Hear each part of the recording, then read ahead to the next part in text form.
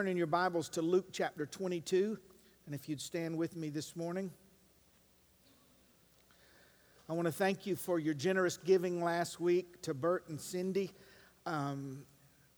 Between your giving and a group of people that meet in Cordele, Christ Chapel Cordele, there's a group of 5 or 6 that are meeting in a home, waiting on the Lord to bring them a pastor there. And they sent several $1,000s, and the entire need was met in one day. And I just want to thank you for that and give glory to the Lord. Luke 22, beginning with verse 31. And the Lord said, Simon, Simon, behold, Satan hath desired to have you, that he may sift you as wheat. Now, what you might not know about this verse, and just put your finger there, is if you study it out in the Greek when he said, Satan hath desired you, it means you plural. So when he spoke to Simon, all the disciples were listening, and he said, Satan has desired you.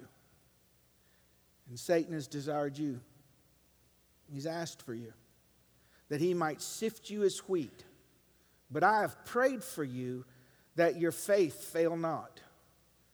And when you are converted, strengthen your brethren. What does that mean? He said, you will fail, but your faith will not fail. And he said unto him, Lord, I am ready to go with you, both into prison and to death. Notice how Simon was ignoring the word of God. He said, Satan has desired to have you to sift you as wheat, but I've prayed for you that your faith doesn't fail. Now, when you're converted, which means after you fall and when you turn back to me, encourage the brethren. And he said, No, I'm willing to go to prison and to even die for you. Look at the principle. I am the exception to God's word. And he said, Peter, the rooster will not crow today before you have denied me 3 times. Verse 54, look in your Bible. Then they took Christ and brought him into the high priest's house, and Peter followed afar off. He followed what? Yeah, don't ever find yourself following at a distance. When they kindled a fire in the midst of the hall and were set down together, Peter sat down among them.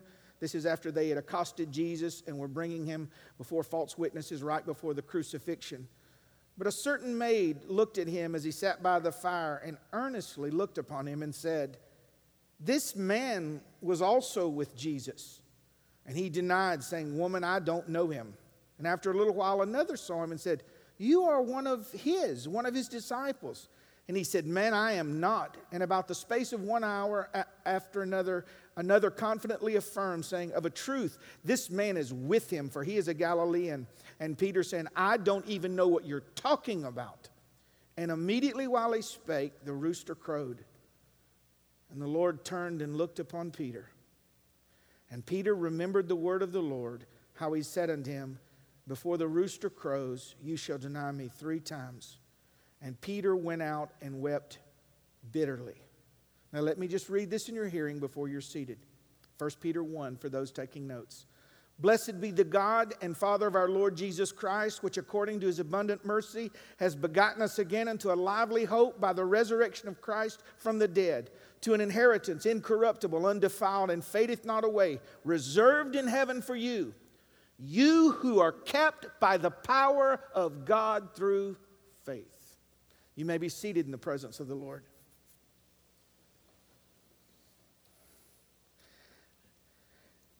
It is with great anticipation today that we begin this series. I do not know how long it will go. I'm scared to tell you how many main points I've written out. It might thin us for the next couple weeks. But I do want to tell you this. The greatest need in your life today, in this hour of the church, and regardless if you are retired, in your middle years, or in the naivety of your youth, the greatest need in your spiritual life is to go deeper. Not higher. Don't fall for this Pentecostal charismatic, grab the height, next level. And here's why. Everyone that grabs a cheap height has not necessarily went deep. But everyone that descends deeper will always ascend higher, and it's a residence. It's not a place that you visit, but a residence. Deeper consecration. We'll get into these later. Deeper humility, deeper repentance, deeper revelation, deeper grace, deeper perspective. Early on in my Christianity, one of the few times the Lord has given me a day vision or a dream that I can say, this was directly from the Lord. I saw the people in our church where I was youth pastor standing in the shallow end of a pool. There was these grown men, but the pool was like knee deep. And they were splashing water, and the deacons of the church were everybody was just splashing water and playing. And the deep end of the pool was empty. And in that same vision and dream, the Lord showed me yards in a neighborhood, and they were all barren. They were all dry, not green, but brown. And there was a yard of the month sign in front of it. And one of the people in our church was standing in front of it, proud. And when I woke up, I asked the Lord for me. I said, what does it mean? He said, it's imperative that you know where you really are. It's imperative that you know not just who God is, but who you are and where you are and how you are.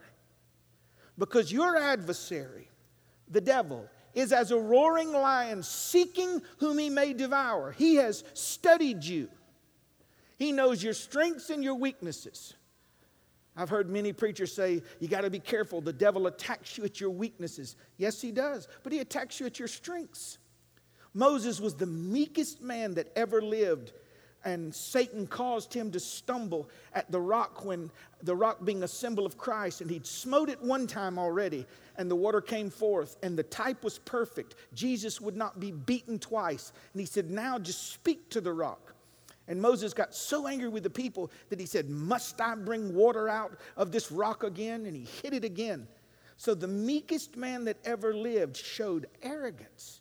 David was one of the purest men, pure in heart, loved the Lord God, and committed adultery and murdered someone to hide it. John the Baptist was, Jesus said, the greatest man that ever been born of woman up to that point, and his confidence. And we find him in a prison saying, go ask Jesus, is he really the Messiah, or should we look for another? This first message in the series is not, the motivation is not to get you to fear the devil. We do not fear him or his legions. We fear God and God alone, but we are conscious of him. And we are prepared for him, so when the devil cometh, he has nothing on us. I want to talk to you this morning about deeper failure and deeper grace. You got to learn how to fail. Not make concession, but fail forward, fail downward, fail in humility, and let the Lord restore and resurrect you. Let me pray for myself, and I invite you to join with me this morning. Lord, I just humble myself before you today, and I'm, like Tammy said, amazed. I'm amazed how you've kept me through sluggish middle years and through arrogance, through pride, how you've kept me, Lord, through lust and failure, through weaknesses of my flesh, rationalizations of my sins. And I just humble myself before you, and I state publicly that the only reason I still stand with you and for you is I was kept by your power, and I give you credit for that. Give us grace, O Lord. Anoint our eyes that we might see where we are today, and that we might not make concessions for the enemy, that we would close every door, every window, no crevice, no room for him in our life. Help us, Lord, to, over the next few weeks, not just take this as a sermon series to listen to, but may we, with shovel in hand, dig out old wells that have been stopped up, dig new wells that need to be dug, dig away the debris, go deeper, not be satisfied with status quo. May we be strong enough not only to survive, Lord, but to help other people, pulling them out of pits of despair and loneliness and sin. For the glory of your Son, we pray today, God. In Jesus' name, amen. Going deeper in the Lord. Deep is where foundations are laid. Deep is where abundance is found. You remember when Jesus told the disciples, launch out into the deep and let down your nets for a great catch. Deep is where change occurs. Change doesn't occur on a mountain. Change occurs in valleys, an altar. Altars, many people don't have altar services anymore, but an altar service is not about just you coming and kneeling. An altar is a place where something dies.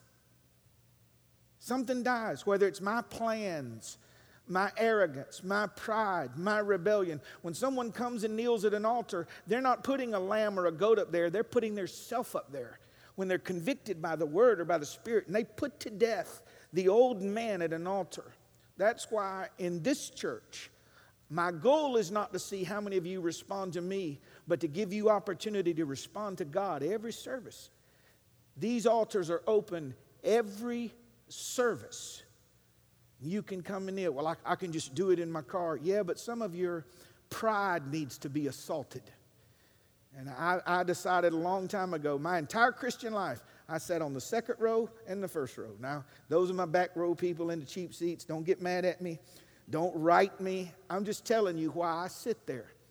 Because there are many people, when I found if I ever sat in the back, that weren't as serious about being there as I was, and they're playing in their purse, and now they're playing on their phone and talking and whispering. I'm like, my soul's at stake. Y'all are just staring at me. I'm still sitting back here. I'm not trying to get you to move. I'm explaining to you about me. I had issues, and it's a short walk to the altar. As it is. I mean, I was at the altar the first 2 years, almost every Sunday. And people would be, oh, bless his heart. It might not even be what the preacher was preaching about. New converts are more tender because they still smell the hell that they were pulled out of. And so, for us, our need is to go deeper. Deep is where your faith is tried. Deep things are difficult to share, but after time, they're equally as difficult to hide. They can never be bought, and don't fall for the trap that some minister can lay his hands on you and impart depth. I've got an impartation. No, I have to have the experience. The shovel is dug with my hands. The wells are dug with my hands. They can never be bought, taught, transferred, or imparted. Depth is always intentional, never happens by accident. It's revelational, it's transformational. It's more private than public, more invisible than visible. It requires diligence, obedience, self-denial, patience, honesty, loss, suffering, and misunderstanding. And depth is revealed in humility and crowned by longevity. And that's the emphasis of this first message. And I had to get this introduction for the series out there. But depth is important not just for intimacy, but longevity in the faith. Facebook is, as a pastor, a catch-22 for me. Almost everyone communicates to me through Facebook. But nothing grieves me more than to watch the lives of believers that go to this church and others when I see their pictures and I see their posts, and I feel like such a failure. I do.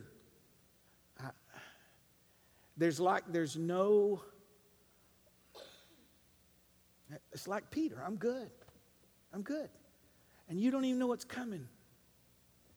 You don't even know that Satan, who has lived for millennia, has studied you and has strategically planned small, medium, and large trials and tests to corrupt your heart.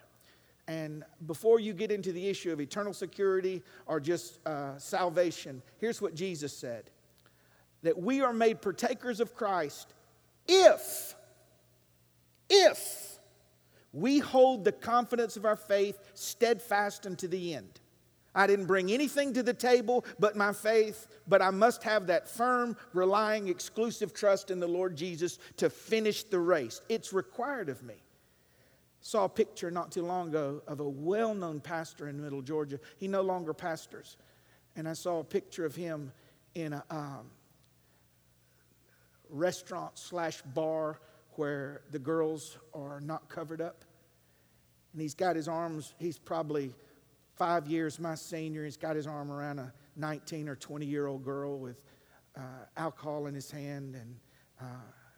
And before you get thinking I'm talking about just a beer or drink, here's this man of God. This man of God who is comfortable in the setting that he spent 40 years preaching other people out of. And Satan did a long con on him. For all those years, look what you're missing. Look what you've done without. And he did have self-denial. Early on as well in my faith, I had a dream about a Christian brother.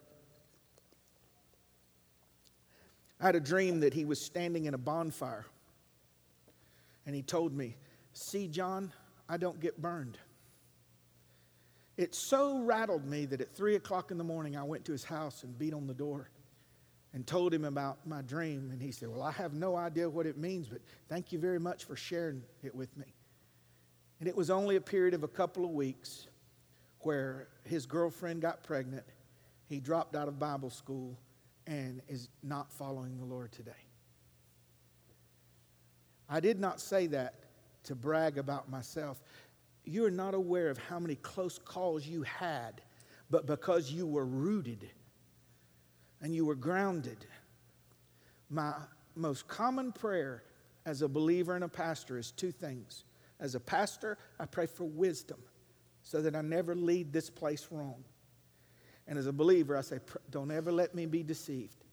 Just whatever you got to do, whatever I got to see, I would rather hear your rebuke than rivers of praise from the lips of men. Don't let me think I stand when I'm about to fall. Pride goeth before destruction, and a haughty look before a fall. Where are you today? How close are you? How near are you? How satisfied with God are you? How close is the world? If Satan has asked for you, are you on guard? Are you on watch? Not fearful, prepared. Number one, Simon underestimated his adversary.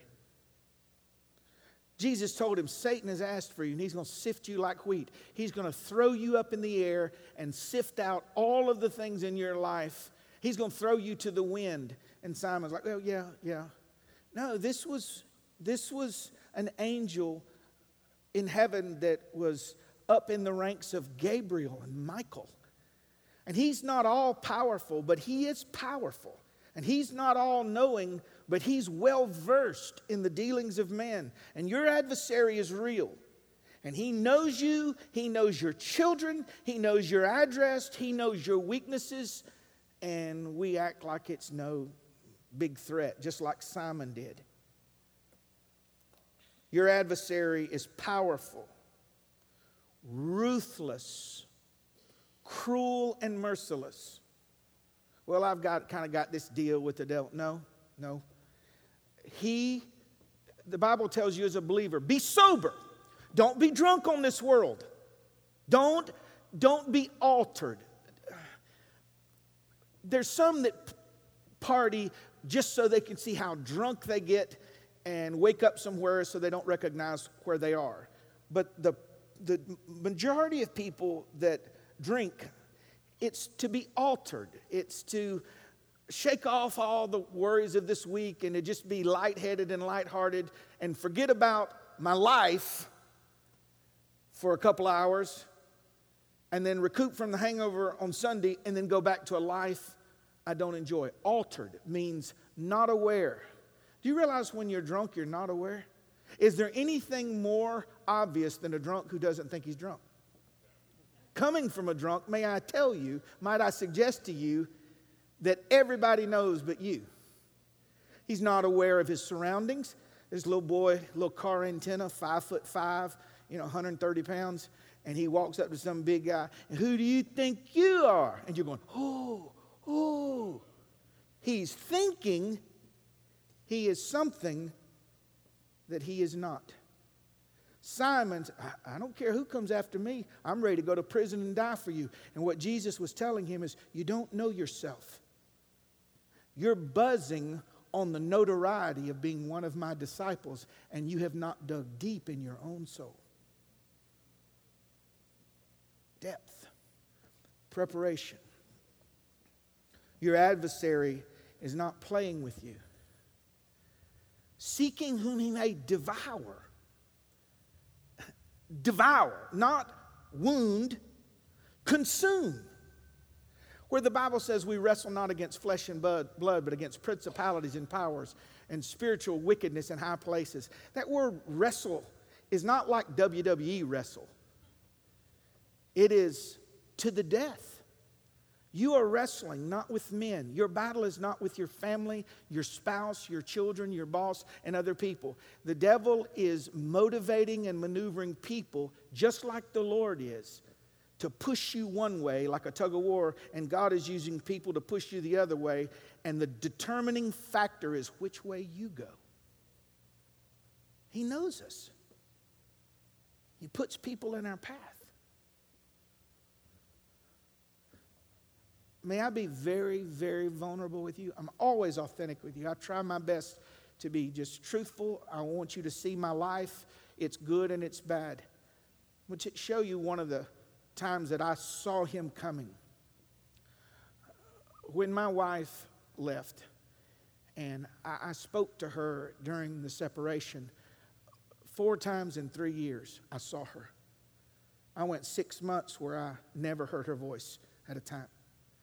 And as a man, you struggle with thoughts, you struggle with physical lust and all these things. But where I saw the devil was in the kindness of believers. Do you know the most simple compliment, whether the girl was 20 or 60? It was words from a female that I was not hearing. And there was a part of you that would just come alive. They said, "You're such a good man." Something like that. And you could tell that although they were sincere, he was behind it in the sense of, don't you want to hear it more often?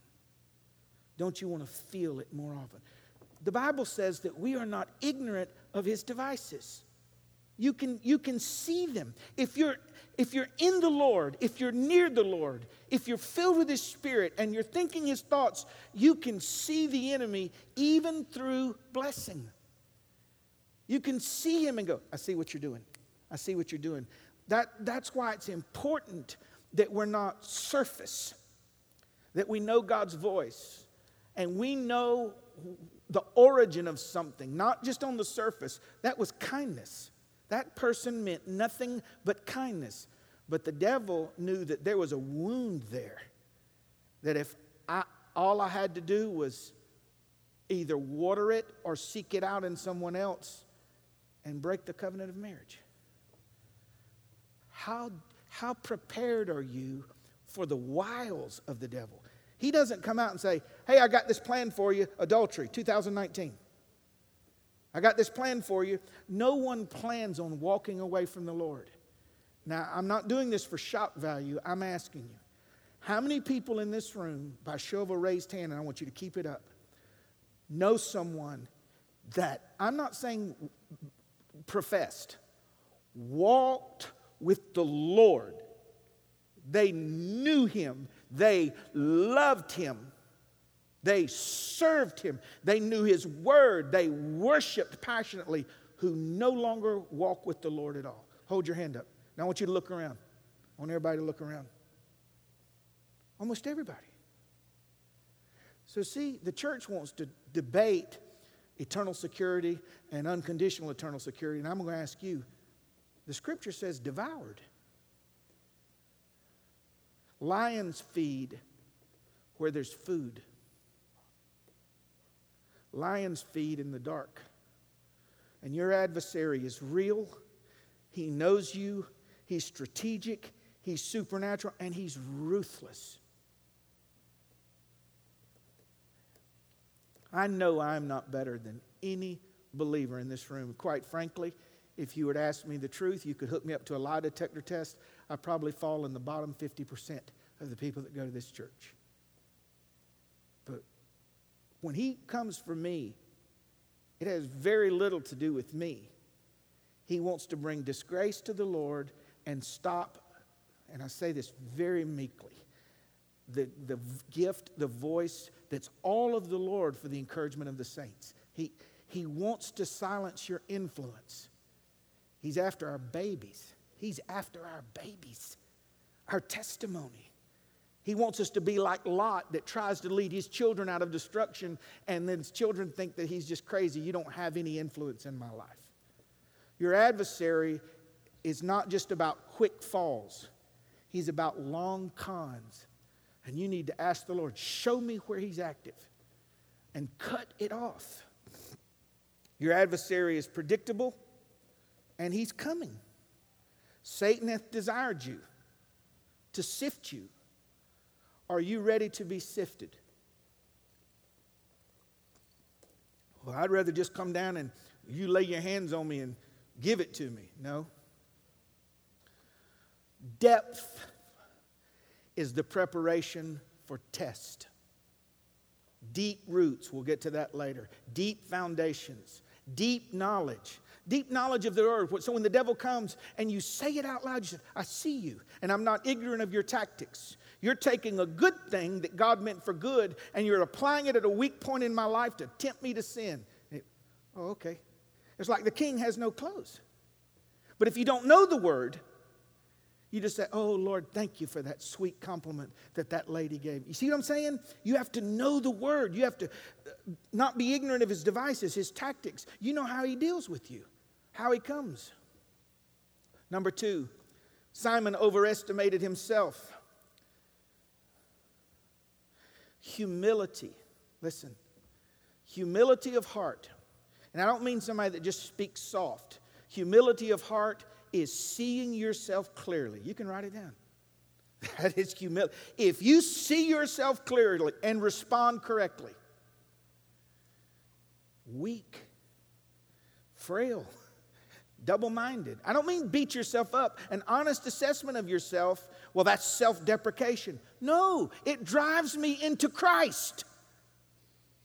You see, my weakness, when I see my propensity to falter and fail, drives me into Jesus where I am secure and where I am strong. Simon says, not me. I'm the exception. And I mentioned it in the text, but I want you to catch the power of it. I want to do it twice. Simon, before tomorrow, you're going to deny me 3 times. No, I won't. When you hear the word of God, he heard the word of God. Now, he heard it through the Christ. You're hearing it from a flawed guy in Macon, Georgia. But nonetheless, it's the word of the Lord. And you say, not me. I'm free. I can do what I'm free in him.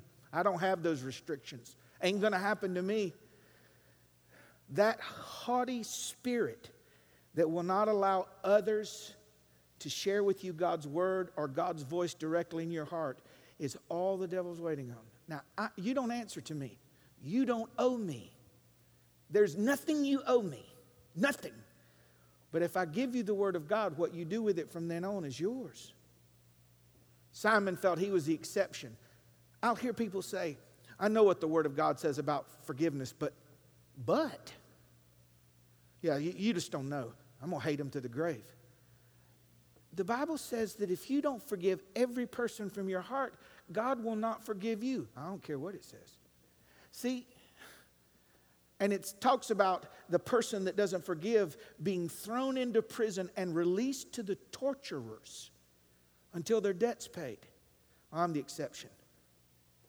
Well, you can't commit fornication as a pattern, sex outside of marriage as a believer. Well, the Lord knows I love her. You can't commit adultery and sleep with another man's wife. Well, the Lord understands. The Lord and me got this. No. The word of God is forever settled in heaven. It applies to us. It applies to us today. And it won't give. That's why we must pattern our lives not around what men say, unless what men say is an explanation of and an echo of what the Lord says.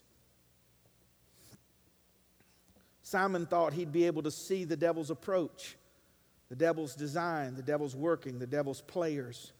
Simon thought he'd be able to stand up, to stand out, to stand firm and stand true.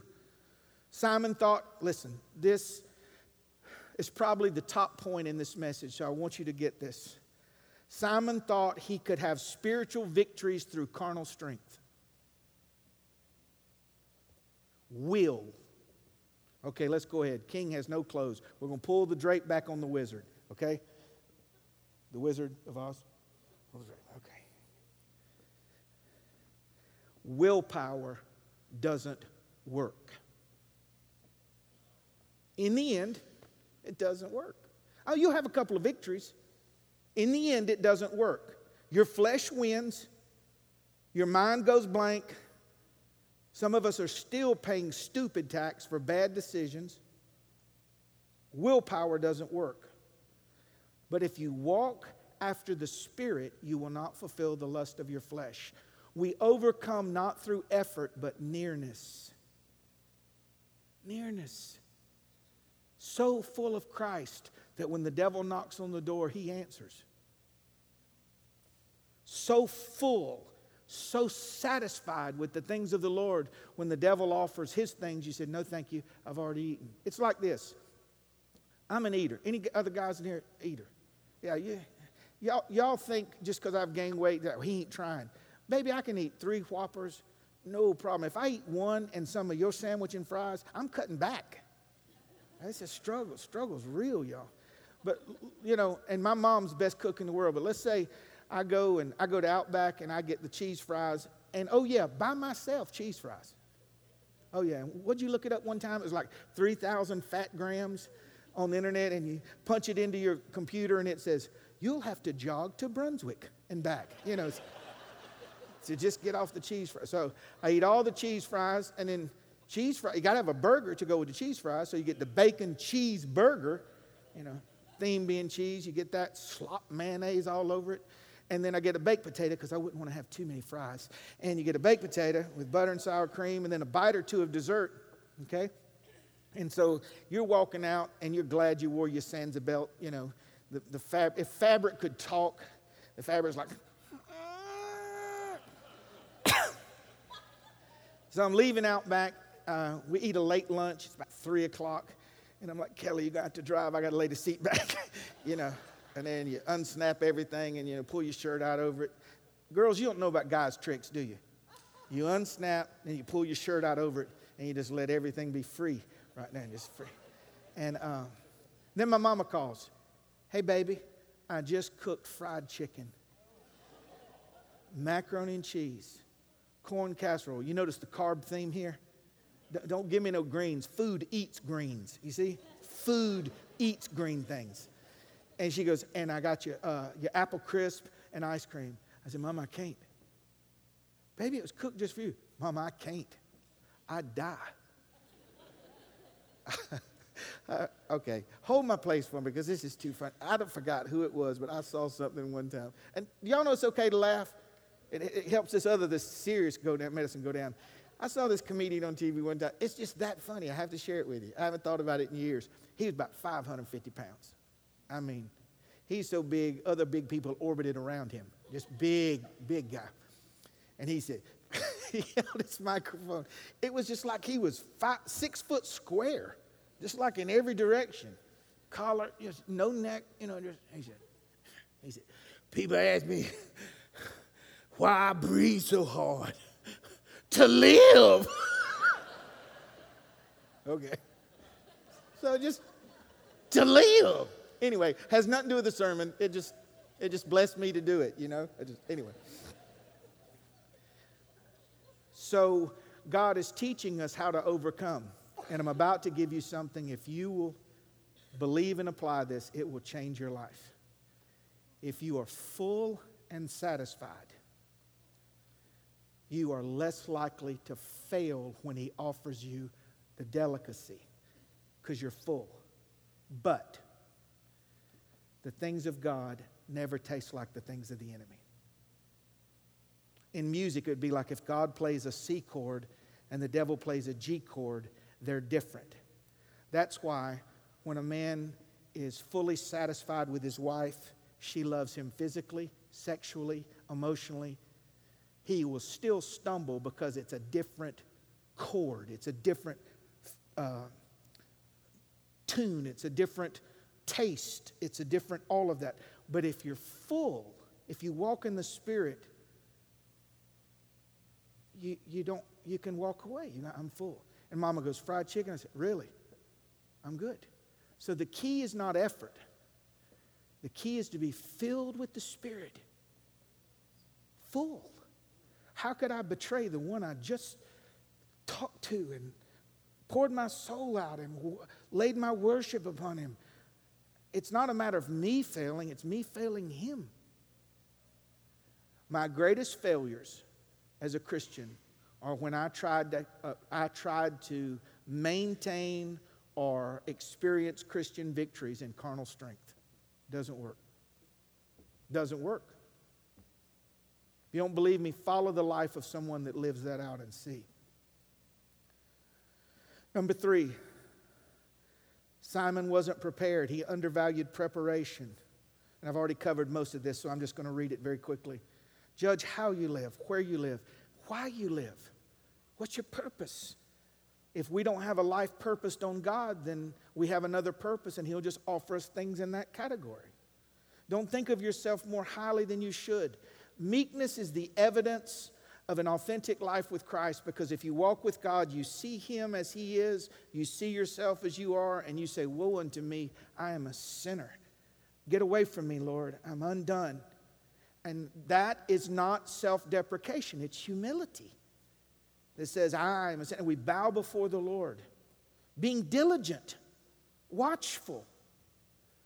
All this you hear about gun rights in the news, and everybody says you shouldn't have them, and all the gun owners say you should, and by the way, you should have the right to have a gun. But my point is, if you have a gun and you don't know where it is, or you're not diligent, which means you don't have access to it, you're not watchful. If your dog is in your driveway just barking, shut up! There's men coming up your driveway trying to get in the window. Shut up, stupid! You're not watching. Then having a gun in the closet is of no value. Be diligent. Be watchful. Be on the lookout. Your adversary is looking for someone to devour. Now, I'm a novice in shooting guns, but I got some. You come visit me. One of us is leaving skin up. I may shoot myself, but I got a Mossberg shotgun. I got 2 Glocks. I'm like, I'm shooting you. If I hear a noise, I'll shoot you and drag you in the house. Yes, I will. Yes, I will. He died right here. That one did.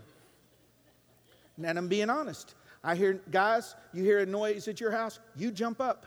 You're diligent. You ain't coming in my house. You think you're coming in my house with my babies. Gun or no gun, I promise you, one of us is going to die. Okay? Diligent. The man that lays there and his wife says, what's that? Go see, baby. Come on. It's a man coming through the window. If you're diligent and you're prepared, you have defense. Are you watching? I don't mean fear, but are you watching for the enemy? I'm only watching for Jesus. Well, Satan has desired you. He's asked for you. But Christ has prayed for you. And finally, Simon was surprised and overwhelmed by the power of God's grace. When you fail, remember that not only has Jesus prepared power for your victories, but grace for your failures. Ben, if you'd come please this morning. When you fail, remember the necessity of genuine, sorrowful repentance. Simon said, not me. I don't care what anybody else does. Not me. I'll never deny you. And when that rooster crowed the 3rd time, and Jesus just looked at him, he remembered what Jesus told him. And the evidence of, even though he was haughty and arrogant, I'll tell you how his heart was healthy. It was not strong. He wasn't strong, but his heart was pure. He was naive. And when he failed and he saw Jesus, he went and wept bitterly. Judas failed and went and killed himself because Judas failed. Simon failed and went and wept bitterly and repented because he failed Christ. Judas failed himself. I betrayed innocent blood. What's that to us? He went and hung himself. Judas, I can prove to you, Judas wasn't close to the Lord because he didn't think he could go to him. Simon, the Bible says, went and repented bitterly. And when you fail, you need to remember that your failure is never greater than God's grace. So Simon went and wept bitterly. Jesus was crucified and was buried. And then Simon made the statement. He said, I go a-fishing, which means so much for apostle, disciple. I'm going to go back to what I knew. I'm going to go back to what I did for so long. And he's out fishing, and a voice comes from the shore. They didn't know it, but it was the resurrected Christ. And he said, children, I love that. Here's these burly, callus-covered hands, probably not real into hygiene back then, fishermen, you know. Children, have you any meat? Have you caught anything? No. They're thinking it's just some guy on the shore. And he said, throw your net on the other side. And they did. And the net was so full of fish that it almost broke. And Simon, the failure. See, the Lord knew that there'd be failures in here today. And you went back. It's not that you don't believe, but the Lord could never use me after this failure. See, the devil is real. Our sins are real. But God's grace is greater than all of it. And when Simon saw the nets full of fish, he said, it's the Lord! And he pulled his clothes off, his tunic off, and naked, which means just his underwear, and he jumped out of the boat. He could care less about temporal things. See, that net full of fish could pay their bills for a month or so. When you meet the Lord and he's in your heart, when you love him, you don't care about blessings. You care about him. And he dove in the water and swam to him. Now, give me just 5 or so, 10 minutes at the most. I want you to think through it if you was you. Last time he saw Jesus, Jesus looked at him when he denied him. So he comes out of the water. Here's a grown man in his underwear, just covered in water and mud, walking up through the lake. Hey, Lord.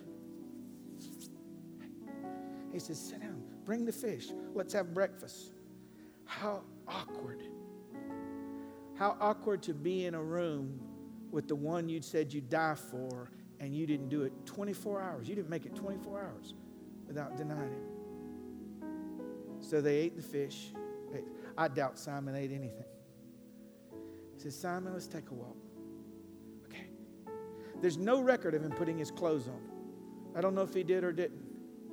I don't believe he thought about it. Jesus said, Simon, do you love me? He said, yes. I really do. Jesus asked him, did he love him at this level? And I won't get into the Greek words with you, but instead of answering arrogant, like of course, he said, I love you at this level. One was agape and the other was phileo. And he said, no, Lord. In essence, he said, I don't love you that much, but I want to. I'm not there. And he said, well, feed my lambs. So they walk a little farther. He said, Simon, do you love me up here? No, Lord, I love you. I'm not there. Feed my lambs. And they walk a little further. He says, Simon, one more time. Do you really love me down here? He said, thou knowest it. I don't want to overestimate myself. I'm going to underestimate myself and overestimate you. In essence, is what he said. He goes, feed my lambs. What if, and the Bible doesn't say it happened. I'm just asking, what if? In your group of friends, if you see Jesus talking to him, you knew about Simon's failure, I'd ask. Like, Simon, when Jesus left, what did he say? He never brought it up. Do you see the power of that? And that's Simon. With all his weaknesses and with all his failures and all his strengths and all his accomplishments, Jesus prophesied. He said, now Simon, when you were young, you went where you wanted to go and did what you wanted to do. But when you're old, they're going to stretch you out wide. And then I'm paraphrasing, you're going to die in a way that you wouldn't pick. Historians tell us that Simon was crucified. And at the very last moment, he said, would you flip this cross upside down? I'm not worthy to die in the same manner of my Lord. And they hung that man upside down and crucified him. So, Pastor John, what are you saying? He was deep enough to finish. Deep failure, deep grace. Are you forgiven? Have you repented, separated yourself, wept bitterly, and had the grace to start over? Not going to keep reliving that. That was part of what happened, but I'm more than that. God has grace for that. And Simon was a great, Peter was a great believer. You got to have grace enough to start over.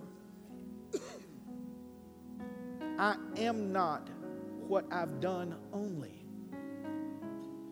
And if Christ doesn't bring it up, did you catch it? Why do you keep bringing it up?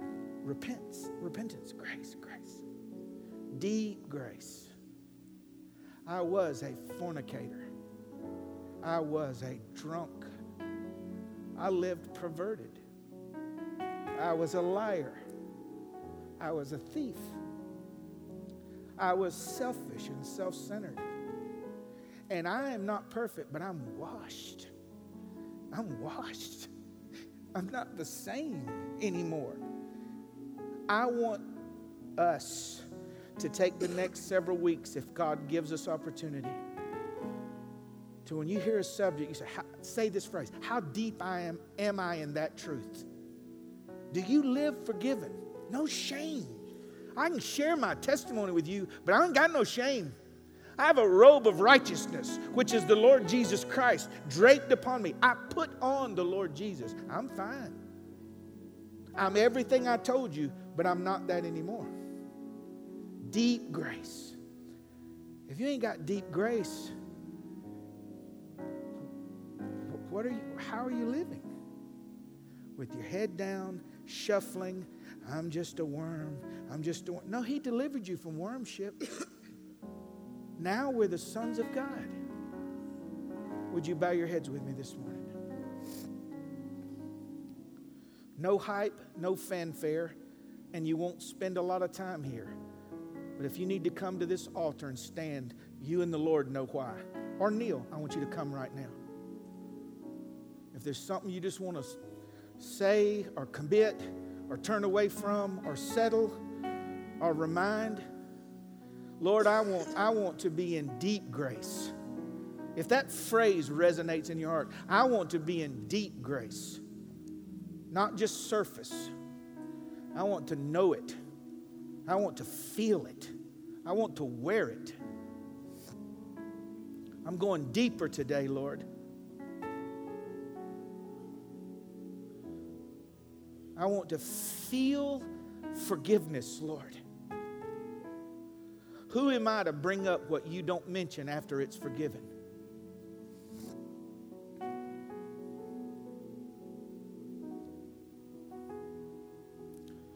Church family, would you bow your heads with me? I just believe this is for someone specific. You may not even go to this church, and I do not know who it is. But you used to be a minister of some sort. Pastor, teacher, evangelist, I don't know. Could be just a Sunday school teacher, deacon, elder, but you were in leadership. And you didn't turn all the way away, but I go a-fishing. You just went back to doing what you were doing. The gifts and call of God are without repentance. That grace is for you this morning. And you don't have to give the devil 2 weeks' notice. You say, I receive that grace for my life. No one looking around. If that's you, come on. God bless you. God bless you. Deep grace. Deep grace. I speak this over the people in this altar. Great grace is upon you. Transforming grace, life-giving grace, renewing grace, healing grace, profound grace, particular grace, specific grace, accurate grace, grace for your shortcomings, grace for your failures, grace for your weaknesses, grace for your sins. Glory to God. Glory to God. Now, only those that are close to the Lord this morning, and I know there are many that everybody can't come, but I want you, lady with the lady, guy with the guy, just come behind them and don't overpower their prayer, but say, I pray in agreement with them, Lord. Deep grace for this one. Come on, saints. Come on. Come pray with them, please.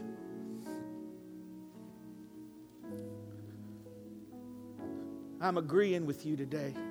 Sister, I'm agreeing.